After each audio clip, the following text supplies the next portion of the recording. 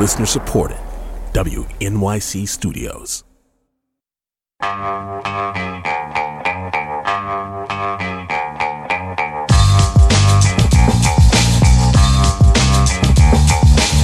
It's the Brian Lehrer Show on WNYC. Good morning again, everyone. Is it possible that we're learning some of the wrong lessons about American culture from the pandemic? In a New York Times op-ed, NYU sociologist Eric Klinenberg writes that people tend to talk about an epidemic of loneliness that the pandemic spawned. Klinenberg says it's really a loss of trust we should be talking about. That theory is part of a new book by Klinenberg called 2020, One City, Seven People, and the Year Everything Changed. The city is New York. We'll hear about some of the seven people and talk about what changed that we should still be talking about in 2024, trust and other things. Yes, 2020, the year that brought an economic crash precipitated by COVID-19. 2020, the year George Floyd was murdered by a police officer. 2020, the year that President Biden first went head-to-head with Donald Trump. Eric Klinenberg is also director of the Institute for Public Knowledge at NYU. And again, the book title is 2020, One City, Seven People, and the Year Everything Changed. Eric, thanks for coming on. Welcome back to WNYC. Thank you. It's nice to be here. And I want to start, even though this is so personal, obviously, to so many people who are in grief and everything else since 2020, still, I want to start on kind of an abstraction, I guess, with your theory of crisis and what we can learn from it. You write, extreme events can make visible a range of conditions that are always present but difficult to perceive. So talk about that theory of crisis. Well, it's the theory that has motivated my work for several decades now. It's the idea that crises reveal things, who we are, what we value, whose lives matter, and of course whose don't. And so when 2020 started, knowing this, my first, very human impulse was to socially distance, to close the door, to take care of myself and my family. But I also knew we were living through something that would be historic. I didn't know how big and how long it would last, but I knew it was consequential. And so I just started to look at as much as I could. And, in fact, I think we have to look closely at what we experienced in 2020 because we're still living in this kind of long COVID as a social disease. And if we repress it, that doesn't mean it's not acting out on us. And you refer to a French sociologist's theory of anomie, the phenomenon in which spikes in destructive behavior occur during times of crisis. Why is anomie a fitting descriptor for the state of our country in 2024? Well, here we are feeling, atomized, feeling on our own, feeling distrustful. We have become even more skeptical of core institutions, including government, than we were in 2020, and that is saying something because that was not the happiest time even before the pandemic started. One thing that we see when a society is experiencing anomie is a spike in interpersonal violence. And, it's fascinating, Brian. Countries around the world experienced severe lockdowns and all kinds of traumas in 2020. And actually, by comparative standards, the U.S. hardly did lockdowns at all. It's nothing like what happened in China or Italy or Australia or France. But we got exercised and angry, and we took it out on each other. I mean, in the book I write about those viral videos of ordinary people fighting it out in grocery stores because someone was wearing a mask or someone wasn't wearing a mask. There were cases of homicide over that same issue. The U.S. is an outlier in the world because in 2020, when most societies got more peaceful, we had this incredible spike in violence, and not just guns, Brian. We had a spike in reckless driving, in vehicular manslaughter. It's like we stopped taking each other and each other's well-being into account at the very moment when what we needed to survive was solidarity. So, for example, along these lines, one of the 7 New Yorkers you profile is Daniel Presti, owner of a bar on Staten Island. And the story, as you tell it, shows us how a once apolitical bar owner on Staten Island, became radicalized by government mandates and a lack of support from the government. So tell us some of the Daniel Presti story and how it fits into that theory of anomie. Yeah, so Presti was a bar manager in a new establishment called Max Public House that had just opened in Staten Island at the end of 2019. And, it took the New York Liquor Authority, the state liquor authority, almost 9 months to get him his liquor license, and he couldn't figure out why. I mean, the authority exists, to make sure that these businesses can operate safely. What took so long? By the time they finally opened, it was the slow season, and then COVID happened and they got shut down. And his original idea with his partner was to have a neighborhood establishment where people could come and just get to know each other better. It's kind of hitting a social need that we all have, right? To be together, face to face, to gather and convene. And what happened over the course of the year is he felt like he kept getting shut down and had his business operations restricted. He tried to get meetings with different agencies to find out what would happen next, when he could open, and he couldn't get anywhere. And everything was falling apart in his business. Had all kinds of personal effects. He got anxious about it, and at some point, Presti and his partner decided, we're going to fall apart anyway. We might as well take a stand. And they turned their bar into what they called an autonomous zone. And that wound up getting the attention of, Tucker Carlson, Sean Hannity, the right-wing media. Then protesters on the right, including the Proud Boys, came to Staten Island. I learned about Presti from watching videos of the scene at Staten Island. Here it was in New York City, and what I came to learn is that Presti actually is quite like millions of people across the country who found in 2020 that this feeling that they were, not that they were lonely, but that they were on their own, that there was no one really to give them the hand that they needed, despite the stimulus checks, despite the support that we did provide. Millions of people felt like they didn't have what they needed to get by. They were terrified of their future. And the reality of America in 2020 is that many political leaders on the right spoke to people like Presti. And, I tell his story in the book, not to advocate for him or his position, but to humanize that part of the experience, which was really important for America. Listeners, if we have a kind of social or cultural long COVID in this country here in early 2024, as our guest Eric Klinenberg says we do, what do you think the symptoms are? Give us a call, 212-433 WNYC, 212-433-9692. An epidemic of loneliness, an epidemic of loss of trust. What else? Or ask Eric Klinenberg a question, 212-433 WNYC, 212-433-9692. You can even call if you're one of the 7 people he profiles in his new book, 2020, One City, 7 People, and the Year Everything Changed, 212-433-9692. Now, Daniel Presti was the lead character in the New York Times op-ed. That was a little adaptation from the book. Mm-hmm. And that's where you laid out the theory that people like the Surgeon General of the United States, Vivek Murthy, talk about an epidemic of loneliness being the main cultural impact of the pandemic, and you say, no, it's not loneliness, it's loss of trust. Make that contrast for our listeners. Well, the Surgeon General, I think, has good reason to be raising concerns about loneliness. It's clearly a serious condition that millions of Americans suffer from. That said, I don't think there's really good evidence that we're in an epidemic of loneliness. There's clearly not evidence that Americans are lonelier than ever.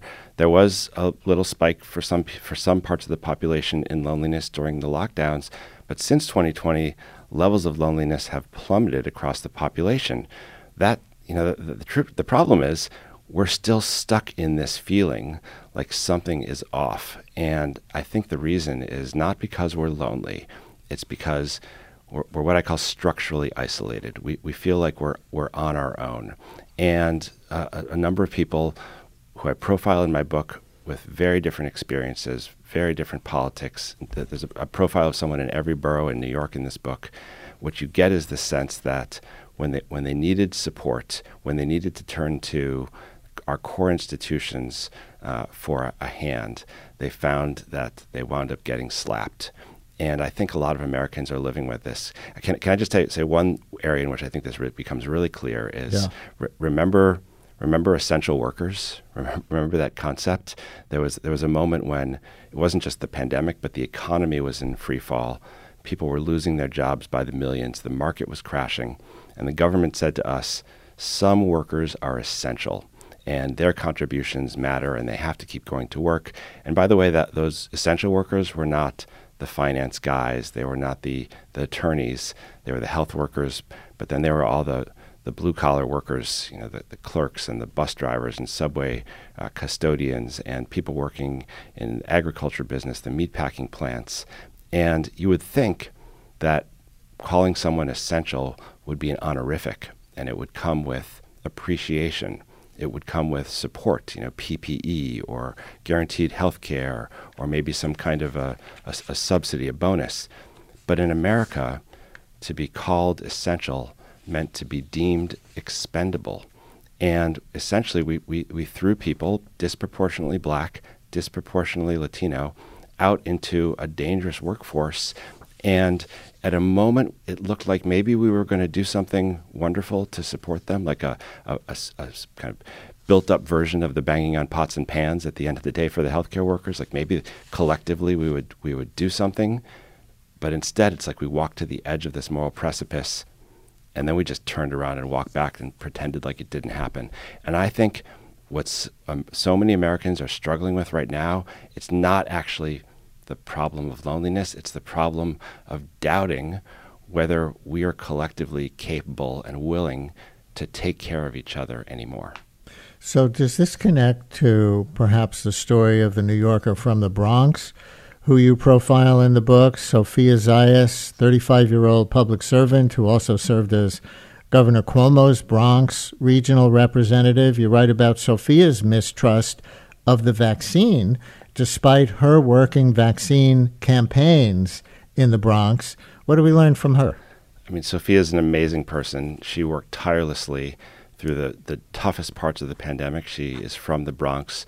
She lives in the neighborhood where she grew up. Her family's there. And her job was to support the governor's efforts to provide, vital resources for that region during the pandemic. That meant, trying to get PPE and respirators for hospitals, helping hospitals deal with dead bodies when there were too many for them to handle. It meant supporting small businesses.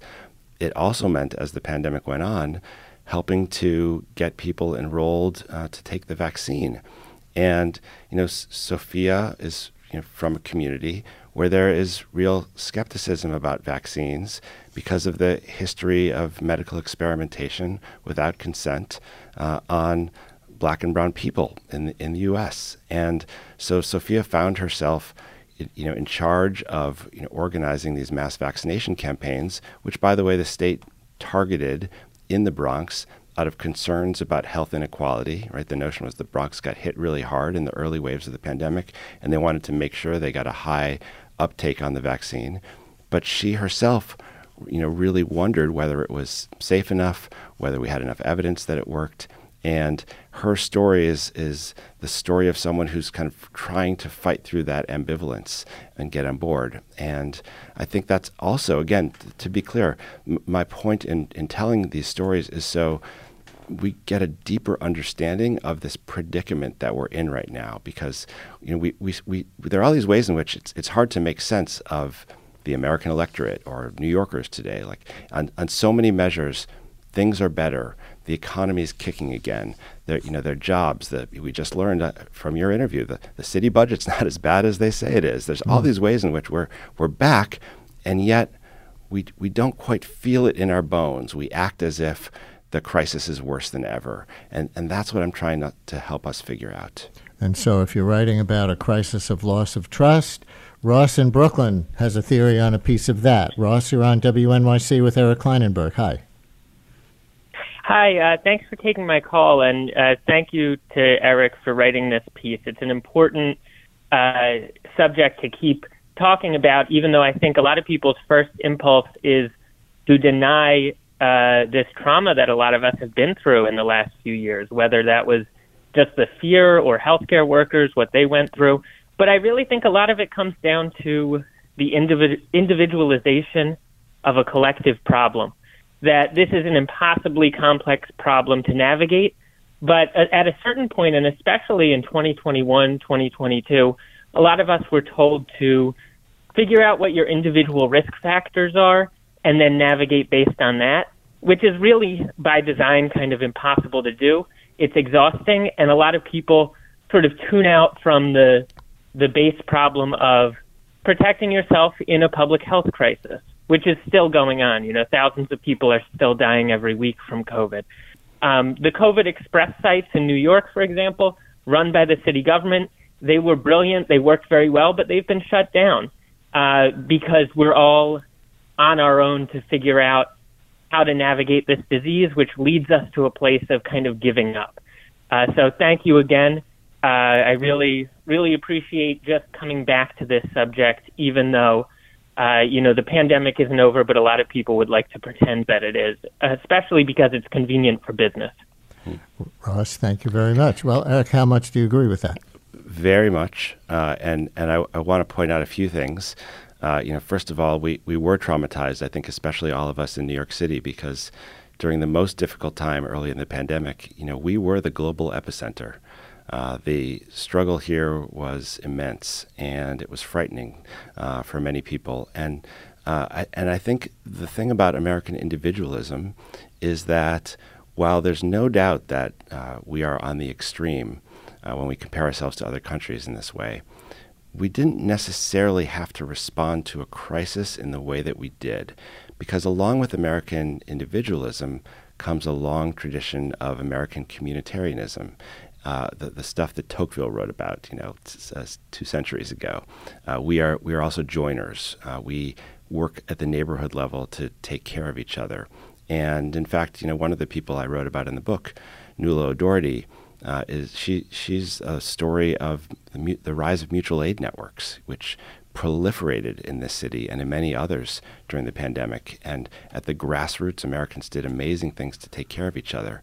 But I want to point out just how badly we were led as a nation during 2020, and I think it's important, since we're in a political year, to point that out. There are very individualistic countries out there, like I write about Australia in the book, places that they have historic levels of individualism, that had a right-wing government at the beginning of 2020, that had a prime minister led by a science denier, who's kind of skeptical about all kinds of science, and yet they took the pandemic seriously enough to work across political ideology, to form these government agencies that had people on different sides led by health experts, and they coalesced to build solidarity and trust. Australia is an amazing case because they had some skirmishes and protests about lockdowns, yes, but they also had less excess death than they did in a typical year in 2020. Fewer people died than do in a typical year in Australia, and levels of trust spiked in Australia during 2020. We were not fated to go this way, and I think it's important for us to remember the chaos and disorder and dysfunction of the federal government, especially the wild messaging that came all over the place. And right now you can hear on the campaign trail Trump say things like, "Are you better off now than you were 5 years ago?" Which is not actually the way that statement is supposed to go. It's supposed to be 4 years ago, because there's no one more than Donald Trump who has such a vested interest in having us forget about what we lived through in 2020. Yeah, think of it as an aberration. It's really important that we go back and remember and tell the stories of what happened in this country. It's not just the pandemic, by the way. All of these crises, the economic crisis, the fights around racial justice and police brutality, right? The assault on democracy. This was a major year in our personal lives and in the life of our city, and we shouldn't go on without stopping to have conversations about what we went through, how it changed us, and why it matters. It's interesting that Nuala O'Doherty comes up in your book and that you profile her. I don't know if you know, but for our listeners for whom that name might sound familiar and like, where did I just hear that name before? We just gave Nuala O'Doherty the Lehrer Prize for Community Well-Being, we call it, something we bestow on this show every year to a few people doing good work that enhances community well-being, and we gave it to her for her work at the Jackson Heights Immigrant Center with asylum seekers, knowing nothing about your book. So what a coincidence. Well, also, let me just say, this is a kind of an amazing thing that happened in 2020.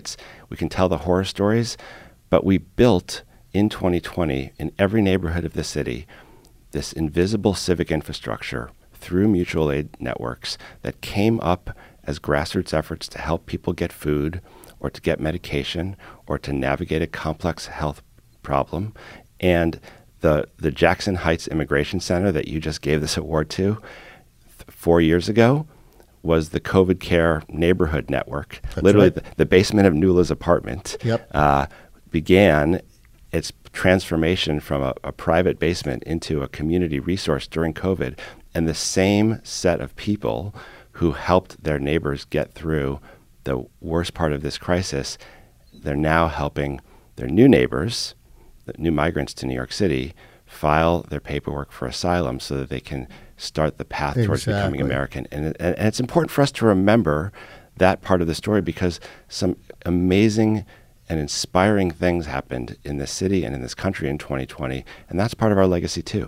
Yeah, and we just told that story on the air of how the COVID Care Center started in her basement and then she transitioned it to the Immigrant Center when the pandemic started fading and the asylum seekers started arriving. Let me just raise a question about one premise here, that the government left us on our own. I mean, there's this whole other narrative that says the government stepped up during the pandemic in a way that they're now stepping away from, but that a lot of progressives especially wish would have become permanent. Mm-hmm. So there was the expanded child tax credit that cut child poverty in this country by 50%, according to some studies. That's now expired. There were the pandemic stimulus checks that allowed people to stay home from work and not fall into poverty when they couldn't go to their jobs and get their usual paychecks. There was an eviction moratorium. They gave out, the government mailed free COVID tests to anybody who wanted them. And so a lot of the pushback on the right was the government is doing too much to support people and libertarian economics should flourish again. Yeah, so that's an important part of the story. It's also part of the story of 2020. Not everyone was on their own. Of course, the government delivered a tremendous amount of support through the stimulus checks. We know that they didn't go out evenly or equitably. Presti's story is important because it's about the struggle of a small business to compete with the cheesecake factories of the world. You all remember that major corporations were able to use their highly professional expert policy lobbying staff to seize more government money than the small businesses were able to. So millions of people slipped through the cracks in the stimulus debate. The Child Poverty Reduction Act is one of the extraordinary accomplishments of that 2020-2021 moment. We did reduce child poverty by record numbers. But I think part of the reason that so many Americans feel discarded and distrustful today is because we turned our back on all those people we supported. We refused to, and it's not, we shouldn't say we, it's the right, turn down the chance to extend the Child Poverty Reduction Act, turn down the chance to rebuild our infrastructure on a massive scale by preparing us for the next set of threats. And so it feels, again, as if we started this thing, we made gestures towards creating some new and better world, a new and better, more secure nation. And then we stomped it out and went back to things as they were before. And so I think all of that is in the air. And, here we are, Brian, again, it's 2024. We're facing the same political choice that we had in 2020. We're fighting out over these same things. But my fear is that because we have refused to talk seriously about what happened to us in 2020, about what was made available in terms of social protection and what wasn't. We've opened the gates for all of these revisionist histories in which people make wild claims about what this country went through. Tiffany in Bayonne, you're on WNYC with NYU sociology professor Eric Klinenberg, author now of 2020, One City, Seven People, and the Year Everything Changed. Hi, Tiffany. Hi there. Thanks so much for taking my call, and thank you, Eric, for this important work that you've done. Going back to your point about some of the hostilities and horrific things that have happened over COVID, I was a solo female traveler. I drove from New Jersey to Michigan for a wedding, and on my way back through Pennsylvania, I was in a Prius with California plates, and I stopped at a rest stop that was also a truck stop. I masked up. I was the only one with a mask, and as I was walking up to the building, a man with right-wing clothing on had a holster on. He unbuckled his holster and sprayed me with a Novocaine spray. Whoa. And I ended up becoming very numb all up into my one side of my body, and ended up pulling over and calling 911 and being rushed to a hospital. And they theorized that he targeted me because I was the only one in a mask, and I was a lone female, and I was driving a California Prius, and he just possibly made assumptions around that, and also potentially was going to follow me and either rob me or worse. But the hospital staff in rural Pennsylvania suddenly just released me in the middle of nowhere, and I had no family. My car was 15 miles away, and they just said goodbye. And thank God someone from the wedding knew a state trooper in Pennsylvania who spent 45 minutes to come and get me and bring me to my car and make sure I was okay. But these are the kinds of things that, and the police they didn't get to the scene of the rest stop for 2 hours. It was terrifying. And I, maybe not, but it looked like it was politically motivated, and that I was masking. And this you person, told our screener the guy was wearing a Trump shirt. Is that right?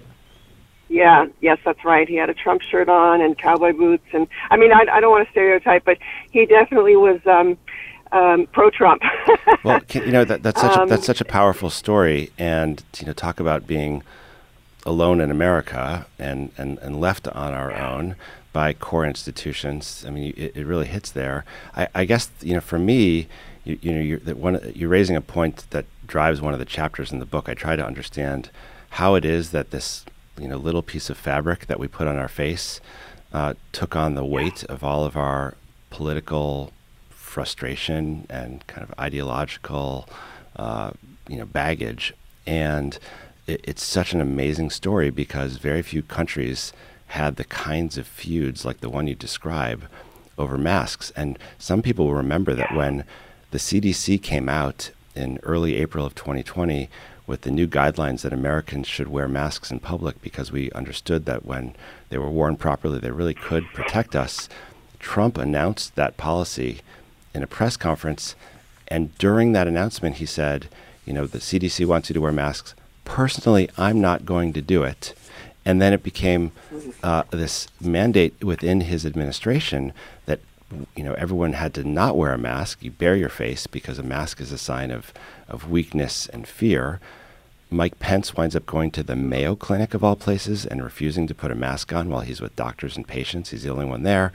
And so then the mask becomes a symbol for the right. But the mask, I think it's important for us to acknowledge, also became a symbol for progressives and Democrats. The next thing you know, Brian changes his, social media photo to Brian Lehrer in a mask. His name is Brian, #wears a mask Lehrer. We didn't actually do that. You're describing an archetype. Hypothetically. Yes. But the political candidates, Joe Biden and Kamala Harris start doing, advertisements with masks on. And that's all to say that the mask became like a symbol for progressives also.